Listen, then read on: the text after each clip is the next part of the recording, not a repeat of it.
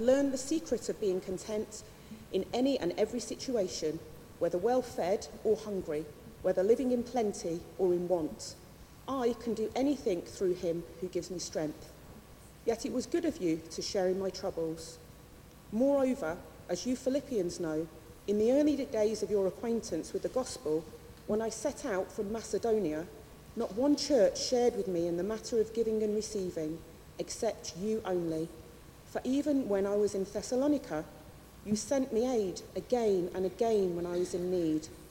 Not that I'm looking for a gift, but I'm looking for what may be credited to your account. I've received full payment and even more. I am amply supplied. Now that I have received from Epaphroditus the gifts you sent, they are a fragrant offering, an acceptable sacrifice, pleasing to the Lord. And my God will meet your needs according to his glorious riches in Christ Jesus. To our God and Father be glory forever and ever. Amen. Greet all saints in Christ Jesus. The brothers who are with me send greetings. All the saints send you greetings, especially those who belong to Caesar's household. The grace of the Lord Jesus be with your spirit. Amen. This is the word of the Lord.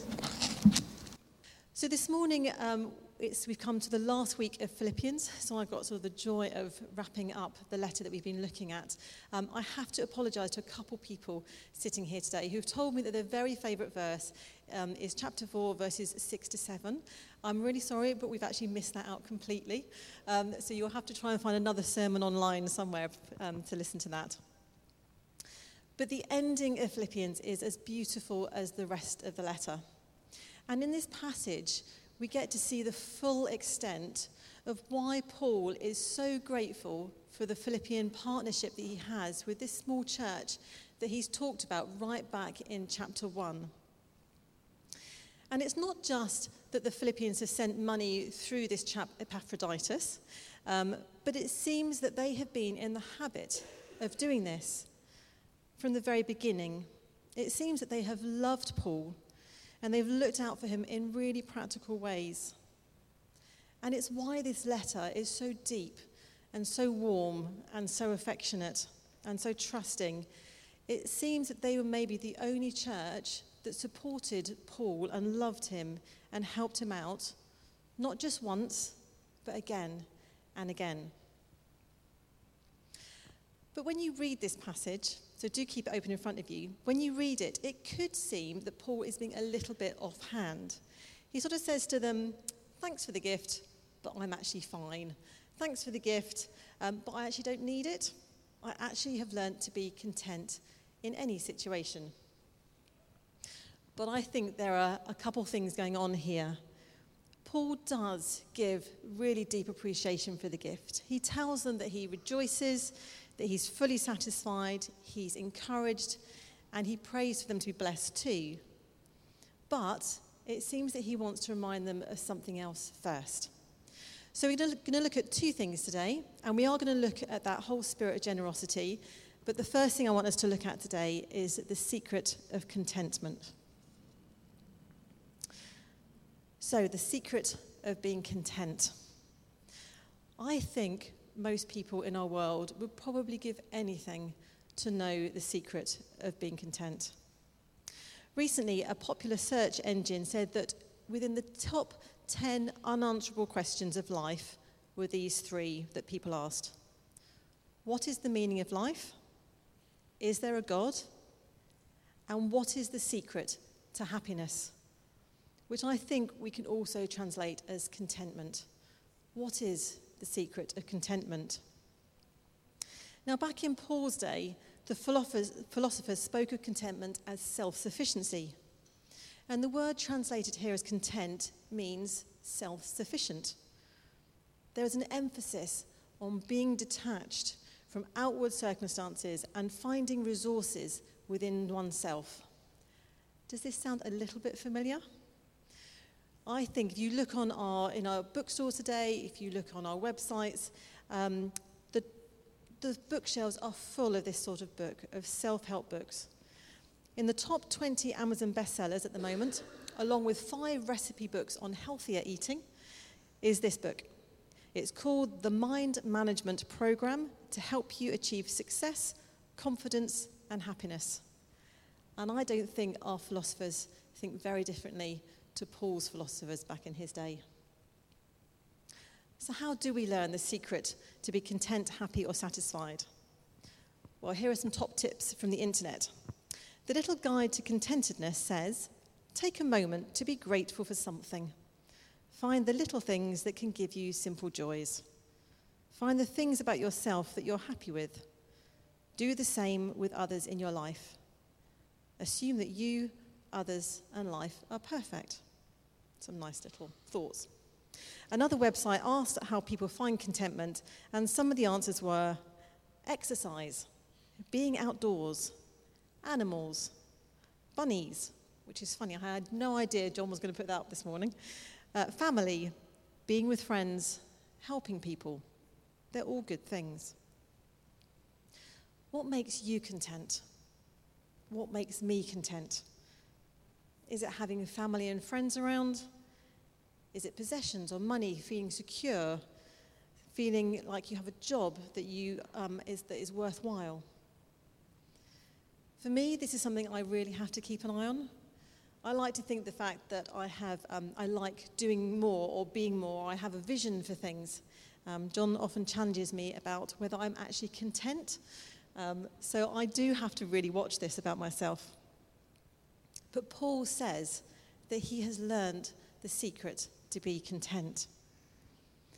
The secret that us humans really long for. But it's not a closed secret, it's an open secret. It's not a secret that you learnt if you were initiated into a mystery cult, which was the use of the word back then. But Paul has learnt the secret of being content whether he had everything or nothing. And from someone who's sitting in a prison cell, I think it's probably worth listening to. Paul may not have been, he might have been a dynamo in terms of what he achieved in his life, but he wasn't superhuman. He had, there'd been no instant, there'd been no easy solutions for him. He hadn't been able to ignore the problems of what it was like to be a Christian in the first century. He'd had nothing to do while he'd sat in jail in Philippi and now in Rome. He'd suffered beatings, he'd suffered stonings, harassment, but he'd also had everything in the joy of seeing people come to know Christ, in seeing the new churches grow, and in these wonderful friendships that he had experienced, like the church in Philippi. Paul had had good experiences, he'd had bad experiences, he'd had hard times and he'd had easy times. But in verse 12, he says that he's been in need, he's had plenty, well-fed or hungry. And he sort of agrees with the philosophers. He says it's not about outward circumstances where contentment is found. And the actor Jim Carrey agrees with this too. He once said, I think everyone should get rich and famous and do everything they dream of so that you can see it is not the answer. However, Paul seems to disagree with the philosophers of his time and of our time, because he says that contentment is not from within himself. His secret is not about mind management or self-sufficiency, or even seeing wonderful things happen in his life. If you look at verse 13, Paul says his secret is this: I am able to do everything through him who gives me strength. Or as other translations put it, I can make it through anything in the one who makes me who I am. Or Christ gives me strength to face everything. Now, the translations from the Message and the Contemporary English version, which I've just read there, may actually help us to understand what this verse means more clearly. One of my very favourite theologians, who wants to remain nameless, gave me a little bit of a Greek language tip last week. And he said that in the Greek translation, to do does not exist. In Greek, the passage literally says, I am able through him who gives me strength. So a better translation may be, I am able to endure all things through him who gives me strength. I can make it. Christ gives me strength to face everything. It's clearly not about doing, it's about enduring. It's about being able to endure circumstances and learn to be content in them. But the big question, the big secret is this. It's how. And Paul's answer is, because of the one who gives me strength, the one who makes me who I am, because of Christ. The things which happen, which bring happiness in our lives, whether it be people or exercise or bunnies, they're not necessarily wrong, and we know that they do bring contentment to some degree. But Paul says that these things shouldn't be the primary source of our contentment. His secret is strength not from outside himself, not from within himself, but his secret is this. It's the transforming friendship of God through Jesus Christ. And this is why he didn't need the Philippians' money. Although he was very grateful for it, he didn't need anything else because God had helped Paul face everything. So that was our first point. The secret of contentment is the transforming friendship of God in Jesus Christ. But secondly, the secret of generosity. Now let's have a little think about the generosity of the Philippian church. Paul says that although he's learned to be content, he is truly delighted with their gift. But even more importantly, he says, God delights in your generosity. This gift sharing, or koinonia, indicated a close relationship between Paul and this really young church. And this sharing of this gift was really good for Paul, but it was really good for the young church too. For Paul, he had given his life as he worked to see the gospel grow and the churches grow. For the Philippians, they were giving financially and prayerfully. And if you look here in the passage, Paul uses language from banking terms. In verse 17, he talks about it being accredited to their account. It's like an investment. But then in verse 18, he also then goes on to use language that would have been familiar to them from the temple, from the language of worship. He says it's a fragrant offering, an acceptable sacrifice, pleasing to God. Another version puts it like a sweet-smelling sacrifice roasting on the altar, filling the air with fragrance, pleasing God.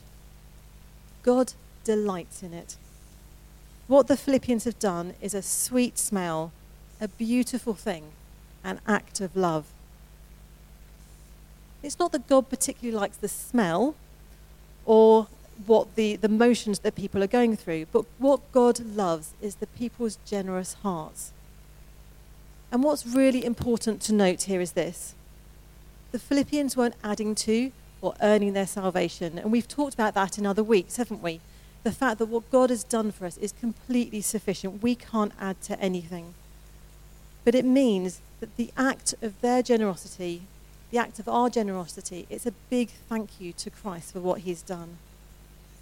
The faith, the hope and love of the Philippians was finding practical expression as they assisted Paul. And in verse 19, Paul says that those who are generous like this can be certain that God will meet all their needs according to his glorious riches in Christ Jesus. And as I look back over my life as a Christian, I can see those Christians who gave generously. They may never have seen the results of their generosity, the results of their work, or their commitment to others. And I've looked back recently and I've thought about the people who served and worked in the Sunday school that I grew up in, who may never know the effect of their commitment week after week to me. And I think about the woman when I was a student who week after week would meet with me and disciple me and look after me and teach me what it meant to love Christ. She may never know what happened to all those students that she nurtured. Some of our acts of generosity may be known, some may not. Some may be significant, some may small. But Paul assures us that these acts are all investing in the kingdom of God. So this is the second secret. And it's the secret about generosity. It's this: God delights in our generous hearts. And he blesses us when we are generous. It's like a sweet fragrance, a pleasing aroma, and God knows the depth of our sacrifice for him. And amazingly, God uses the small acts of generosity that we give as an investment in his kingdom. So Paul achieved more in 10 years of his public ministry than most of us will ever achieve in a lifetime. But he also suffered more than most of us would ever experience. And his testimony was this: I am able to endure everything through him who gives me strength. He knew the secret of contentment, and he knew the secret of a generous life. And I think there's a connection between these two things. So I want us to take some time just to think about sort of the whole of Philippians and what we've heard about, that whole joy in suffering that Paul has talked about again and again, and what it means to follow Christ. So the first question for us today must be this: how far do I know the secret of contentment in Christ? To what degree am I proving that Christ is sufficient for all of my needs? And when people look at my life, do they spot this contentment in me? Do they ask questions about it? If you were at the women's breakfast yesterday, you'll recognise this verse from Proverbs 27:19. It says, "As water reflects the face, so one's life reflects the heart." Is my heart content because of the friendship I have with God through Jesus, and with the Holy Spirit living and working in me? Does my life reflect what God has done in my heart? Does my life reflect the contentment of Christ? It doesn't mean that we ignore the struggles and the suffering. This letter's been written by a man in prison who's suffering daily. But he talks about joy in suffering, about friendship with Christ. And it's that friendship with Christ, walking with us through the trials and temptations, that's what brings us true happiness, joy and contentment. So that's our first set of questions, that question of contentment in my heart. But the second set is about generosity. Paul calls us to be generous because we have a generous God. God has given everything for us. And so the other questions for us must be, how does God want me to be generous? How does God want me to invest in the kingdom of God? Like the Philippians, it might be financially, but it might be in other ways. It might be your time. Maybe God is calling you to spend time with him and deepen your relationship with him at the moment, to invest in that way. Maybe it's your maturity of faith. Maybe God is calling you to give some of that maturity of your faith to other believers who are younger in their faith. And God may challenge us to be inside, but also to step outside our comfort zones. And I remember once being asked what made my heart sing in terms of what I do. And I know it's easy to be generous in that area of my life, but sometimes God calls me to be generous in other areas of my life too. So John's going to come and lead us in worship again in a minute. But just before he does, I just want us to look at the last verse in this letter. Verse 23. The grace of the Lord Jesus Christ be with your spirit. The letter ends as it began, with grace, with that amazing and undeserved love and friendship of God through us, through Jesus Christ. Or as I learnt it, God's riches at Christ's expense. God's riches at Christ's expense. And throughout the whole of this letter, Paul has continually directed everything back to Jesus. If you think back to that beautiful hymn in chapter 2, when Paul reminded us that Christ gave everything for us and challenged us to give up our lives for him.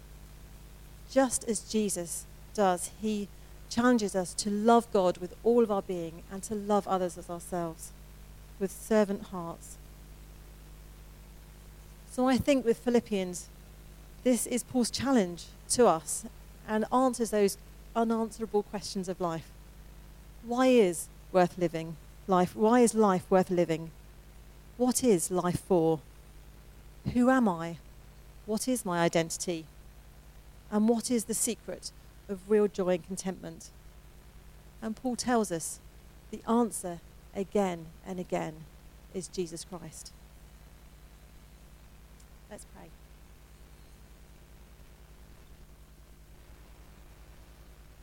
Father God, thank you for this beautiful gift of the letter of Philippians to us. Thank you for the challenge of what it means to have joy in suffering. The challenge of being content in every circumstance. The challenge of having generous hearts.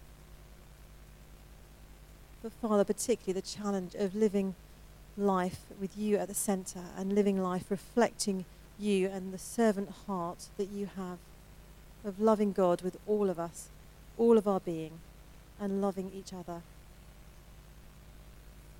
So Father, we want to worship you. We want to thank you today. And I pray that we would walk out of here challenged, but also encouraged, Lord God, by what you have done for us in Jesus, that amazing, undeserved grace. And we pray these things in Jesus' name. Amen.